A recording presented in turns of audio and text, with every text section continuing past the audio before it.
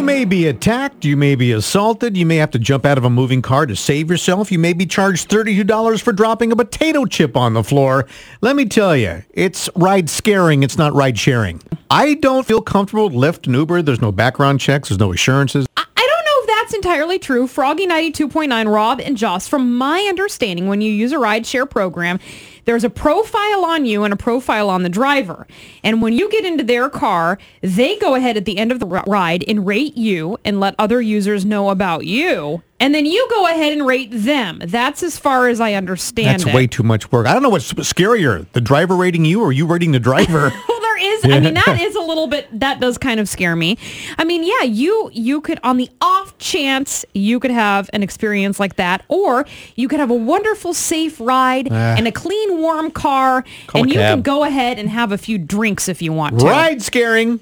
So if there's anybody who can, at 636-1467, ease Rob's mind, because I wouldn't mind in certain situations when we need a ride.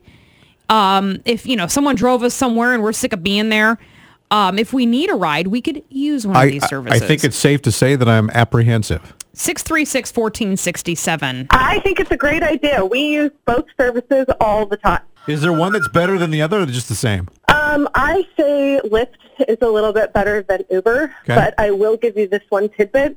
I never take the rideshare service alone. It's usually me and a girlfriend or a couple girlfriends. So yeah, you kind of, not to cast aspersions on anybody or anything, but you have to do that. I wouldn't take it alone either unless I was really in dire straits.